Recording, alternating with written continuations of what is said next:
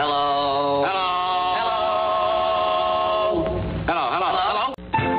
Welcome to Three Stooges Throwback, the comprehensive, encyclopedic compendium of all things Three Stooges. From woman haters to sappy bullfighters, from Curly to Shemp, and even to Joe. I am your host, Gabriel Russo, and I'm looking at all 190 shorts produced for Columbia Pictures by the Three Stooges comedy team.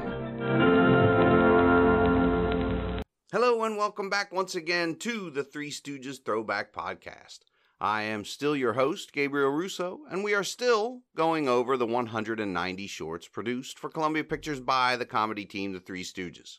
This is episode 47, covering the short Nutty But Nice. First things first, I use Wikipedia, IMDb, and threestooges.net mostly. I've incorporated takemeback.to for historical bits. Sometimes I use obscureactress.wordpress.com from time to time to find all the information for these episodes. I'm watching them on These Three Stooges, all one word, account on YouTube. I have read almost every book on the Stooges.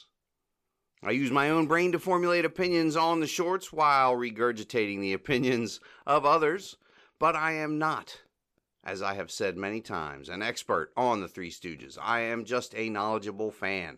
I make many mistakes. I leave things out, but it'll be okay. I'll probably repeat myself 100 times before it's over. 190 times at least. With that said, let's get on with the show. Nutty But Nice has a runtime of just under 18 minutes. It was shot over 5 days from April 27th to May 2nd of 1940. It was released on June 14th, 1940, which is just over a month between shooting and release on this one. So let's see what else was going on June 14th, 1940. There was romance, comedy, and chills as Bob Hope and Paulette Goddard starred in The Ghost Breakers and contend with earthly and unearthly foes. Edward G. Robinson and Humphrey Bogart starred in Brother Orchid, the story of a gangster who finds what he is looking for in a monastery. What? What was he looking for, one wonders. See? I'm looking for something here, you monks. So other shorts released around this time include, they were kind of difficult to find. There was a comedy called Corralling the Schoolmarm, starring Ray Whitley and Virginia Vale. That was out right around the same time. And Taming of the Snood, starring Buster Keaton, would come out 2 weeks later on June 28th. So just, a little bit of context. Like I said, it was difficult to find what shorts were out at the time. Lots of feature films information as far as that, but it seemed like I'd have to look up the, by individual studio. And yeah, I'm not doing that. So anyway, in television news at the time, W2XBS in New York. That's an NBC station. 1940, it's got to be the only station going. They cover the Republican National Convention from Philadelphia for 33 hours during a 5-day period. So that's the first time that had happened. The signal is transmitted via coaxial cable. So there you go. They were using coax back then. That's what our cable. In February, the station broadcast the first NHL and NBA games on television. So 1940. February 1940. Both of those were from Madison Square Garden. Joe Louis is the champ for a decade here, so we won't check that again. Ray Steele, whoever that is the NWA champion in wrestling. Anyhow, this short Nutty But Nice was produced by Jules White. It was directed by Jules White. Story and screenplay by Clyde Brookman and Felix Adler. Figure we've covered those folks plenty, so we'll come back around to them after a few. There are no special credits in this one. It stars Curly, Larry, and Moe, obviously. Ethelrita Leopold as the hostess.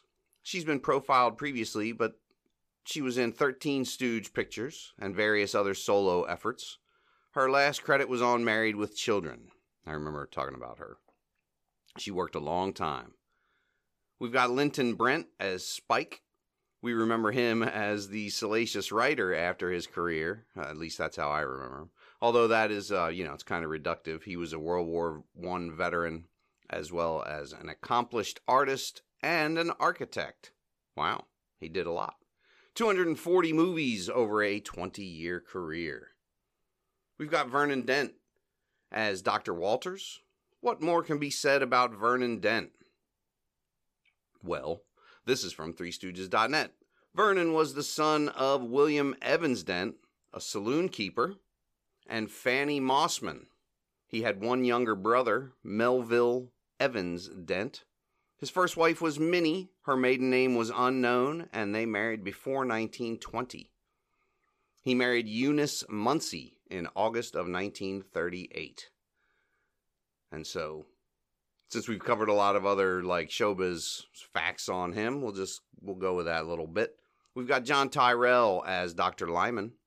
Tyrell and Mac were the dance team that I've covered before. Search them out. He was in 28 Stooge shorts, all with Curly.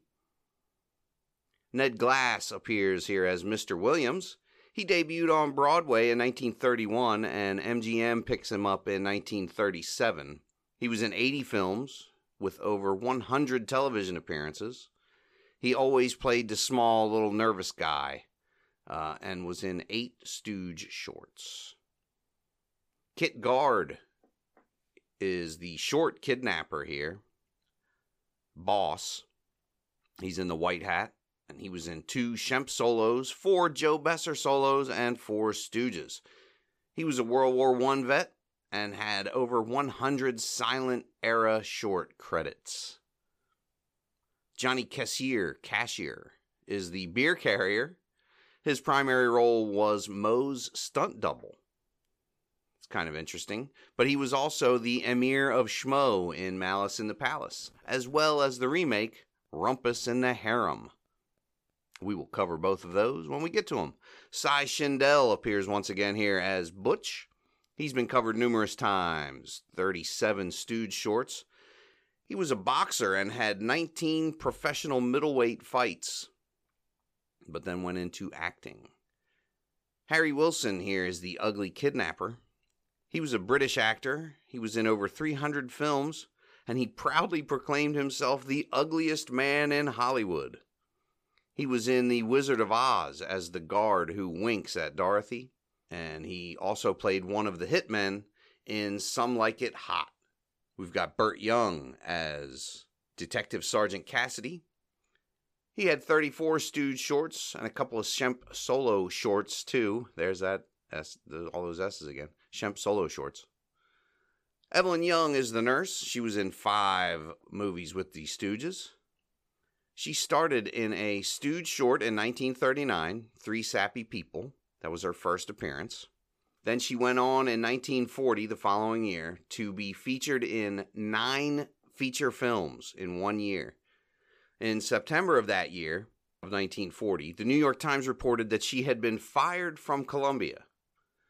So she starts with Three Sappy People in 1939 in a bit part, uncredited. She goes on to be in 9 feature films in 1 year, and by September of that year, she's fired. That's crazy. So Columbia continued to release her films until the end of the year, but she never acted again. So what's that? September 9, the 9th month. So 9 months, she films 9. That's crazy. Sounds like something happened there that she was fired for, but I couldn't find anything at all about why or what was going on. But something happened, and then she never worked again. It's crazy. So Lou Davis is a pedestrian with 34 Stooge credits and numerous Shemp shorts. Betty Williams rounds out the cast as Little Betty, but I couldn't find anything at all about Little Betty. So there were a couple of people that were Betty so-and-so that were actresses from back then. There were the stories when they were older people, but nothing mentioned which one was in this short, and so I didn't want to go into both of them. So anyway, like I said, that will round out the players in this little picture. And we open on a sign that says, Ye Colonial Inn presents those hilarious hash slingers, America's gift to indigestion. And we pan over to Ethelreda Leopold as the hostess, and she seats Vernon Dent and John Tyrell. She blows her bugle, and in come the Stooges with a version of the fife and drummer from the Revolutionary War. That's what they. Larry and Curly are drumming, and Mo is playing a flute. And they are singing about the soup of the day to the tune of Yankee Doodle Dandy. The doctor's order, and the boys have the implements right there, like the drum. He flips the drum over and takes out a container of soup and a bowl and silverware. Mo opens his shirt and his jacket rather, and he's got silverware and implements and whatnot. And then Larry has glasses of ice water in his pockets with lids on them. He peels the lids off and sets them down. Pretty funny. Curly starts dishing out the soup, and he says, it's a prodigious achievement. You'll love it. It's putrid. So Vernon Dent suggests that these silly fellows should call on little Betty. Their antics might snap her out of her lethargy. The other doctor concurs, and they get the boys to help this little girl whose father has disappeared with $300,000 in bonds. Curly says it's good. That's good work if you can get it. But the cops figure he has been kidnapped, and the kid is in quite a state. So we cut to the nurse, Evelyn Young, and little Betty. And she's like, trying to, little Betty. She's not doing anything but kind of touching her on the head. The boys here are dressed as little girls. They come wandering in, and they want lollipops from Mo. They are the ugliest little girls ever. They just look ridiculous. Curly starts crying and whining for a lolly. And Larry wants a pop. And Mo says, oh, you want a pop, huh? And then he pops them both. He gives them suckers. And, they just go to town on them. They're just licking them like crazy. So the boys do some, kitty rhymes and some word plays with Petunia and Chrysanthemum and Chrysanthemum and Petunia, popping the peas. Everyone's cracking up in the room. Everyone's laughing hard, except for little Betty. All she can do is whisper, Daddy, and look away. So they all file out into the hallway where the doctor says, it's no use. Unless we find her father, she'll never get well. Ha! So they're going to give up. The boys say, well, no, we'll find him. And Curly says, yeah, you told us that the father and the girl used to yodel to each other like this. And he yodels. He says, if the father yodels back, then we'll find him. If we hear the response yodel, then we'll find him. So they say, well, that's a great idea. Is it? The description is that he's a 40-year-old man with a bald spot on his head and an anchor tattoo on his shoulder. He's 5'10" in his stocking feet. In his stocking feet, huh? So they all shake hands with each other, saying goodbye to each other in this big tangled mess of handshaking. Everyone's shaking each other's hands pretty good. So we cut to the boys in suits. They're walking down the street. They are just running up to people. They're measuring everyone, looking for bald spots, etc. They're just accosting everyone they pass. They snatch this guy's hat and rip his sleeve down, and he's not him, and Curly sneers at him like, yeah, you're not him. So they stop and look up at the sky, and a couple of people stop to look up as well, like, what's going on? Larry gives them the hot foot, puts some matches in their shoe and lights some matches, so then they'll take their shoes off. Then they're jumping around in their stocking feet, and they try and measure them. So 5'10" in stocking feet, he says, but this guy with this, he runs away, and Larry says it can't be him because he has no stockings. They bump into this guy, it's Cy Shindell, and they check him for a bald spot, etc. He's like, you guys are crazy, and he runs away. And they think it's suspicious that he ran away, and so they chase him. They crash into a guy carrying, he's got two long poles. He's the beer guy, Johnny Cashier. They crash into him. He's carrying two long poles with like 5 or 6 jugs of beer hanging from them. They just used to, hang them on these long sticks. They'd fill up the beer, and you'd take 6 pails full of beer or whatever to your work site or to your parents or whatever. I love that, the way they delivered the beer. I heard a story about Abbott and Costello that involved Bud Abbott delivering beer like that as a kid. Something about where it was on the Larry Miller podcast. I think I mentioned it before. And Bud Abbott he's sent to the bar by his parents to go get these pails of beer. And as he's there, he's like 12 years old or something. As he's there, he gets shanghaied and put on a ship.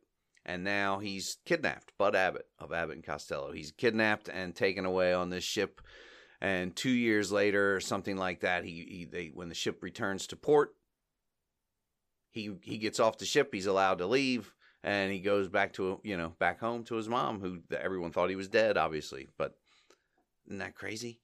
So anyway, they go inside. They go inside to buy the guy more beer. They're like, "Oh man, we're really sorry. We knocked your. Oh, that's terrible."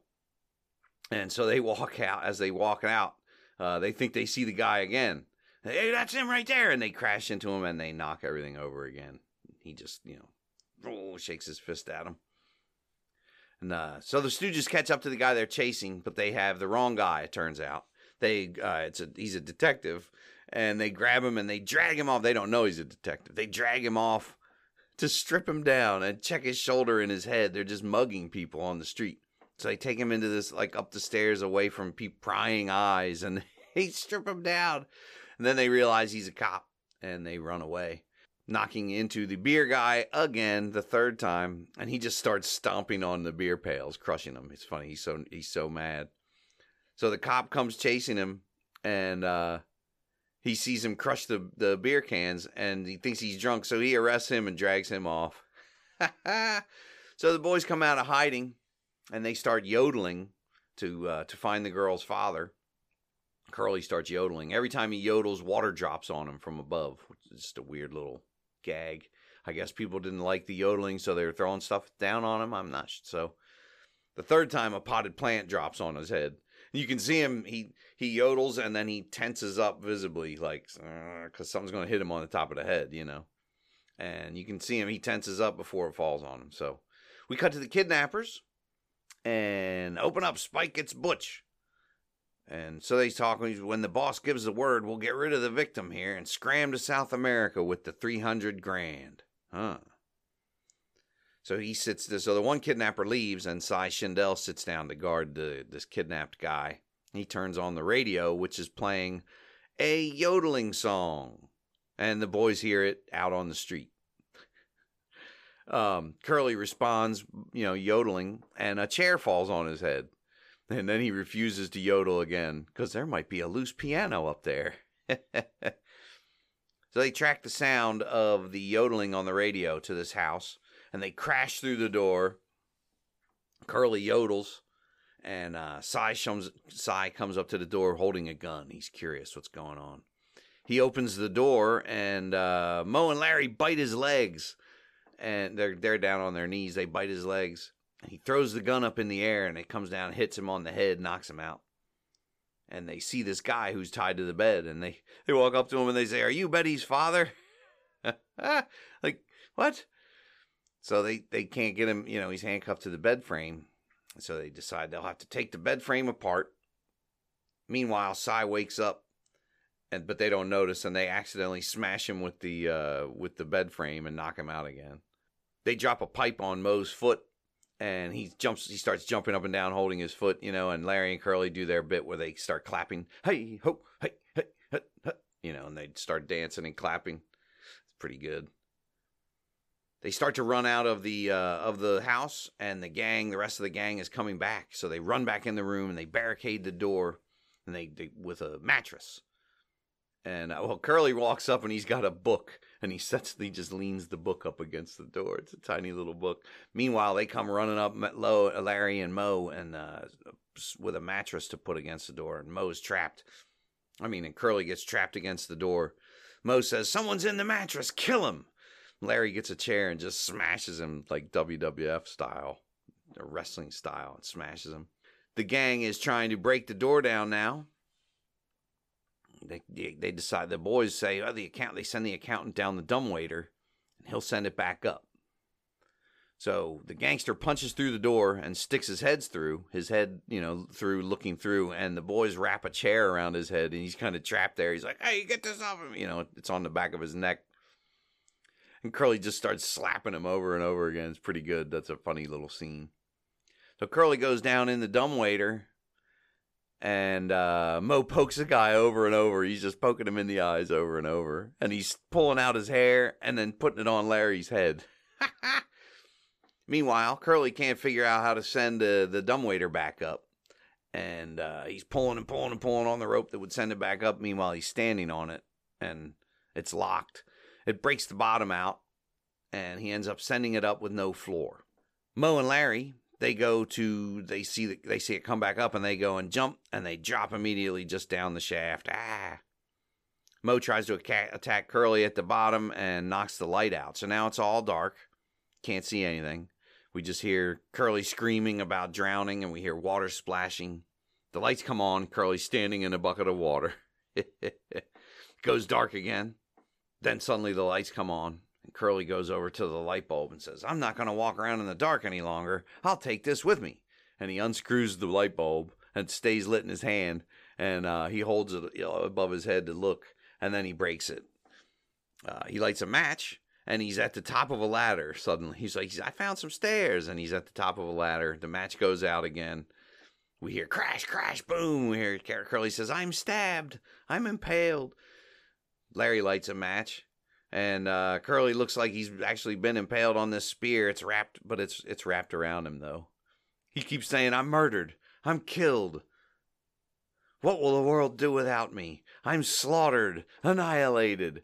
What will I do without myself? That's good. The gangsters come bursting downstairs, and a fight ensues. The lights go out again. That impaled on the spear bit. That's funny. I always thought that was a Steve Martin. He used to put the arrow through his head, and it just wrapped around. And at Halloween time, they have those where you put them on your head, and it's an arrow going through your head. I thought that was a Steve Martin thing, but obviously not. This was long before that, and it's just wrapped around him. Looks like it goes into his back, but then it wraps around his body, and then it comes out the front. It's funny. So anyway, the gangsters come downstairs, and there's a big fight as the lights go out again. Now, Curly lights a match, and we see that everyone is knocked out. Curly's holding a club. He lights a candle. He goes to throw some water on Mo and Larry, but he misses, and the kidnappers wake up. He takes a pan and knocks them out as Larry and Mo come to.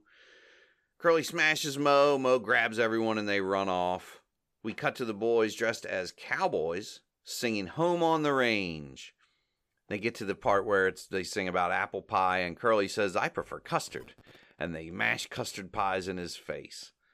And then everyone sings, and now everything is all Jake. It's all Jake. So, the end. Weird. It's all Jake. I just meant that it's all good. So this is one case where the Stooges are in drag for a good cause, as opposed to like a cowardly reason or trying to get out of something. They're using drag to make the little girl laugh. When the boys are hiding from the detective, you can see Kix cereal boxes in the background. They're upside down, but they're there. I didn't realize that Kix cereal was that old. I knew it was kid tested and mother approved, but I didn't know that it was that old. Another little factoid: the yodeling song used in this short is an original composition by Jules White, the producer and director. It's kind of interesting. There's not too much behind the scenes info on this one, but you get what you get, and you don't complain a bit. This Nutty But Nice here gets an 8.29 on threestooges.net. And, I'm roughly in the ballpark with all of these, it seems like. I'll give it an 8. It's pretty good.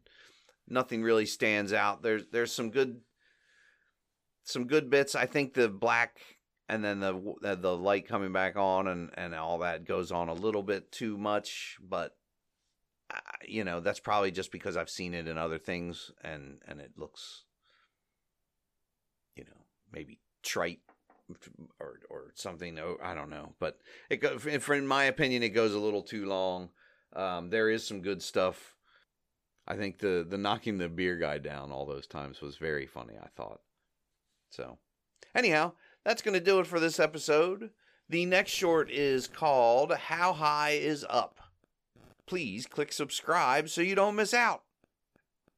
If you would rate and review the show, drop me a line if you have any comments or suggestions or book offers or bags of money that you just can't keep lying around anymore. Whatever you need. Thanks for listening. I have once again been your Chief Knucklehead, Gabriel Russo, broadcasting from Stooge Studio at the back of the house, i.e. the bathroom. See you next time. Bye.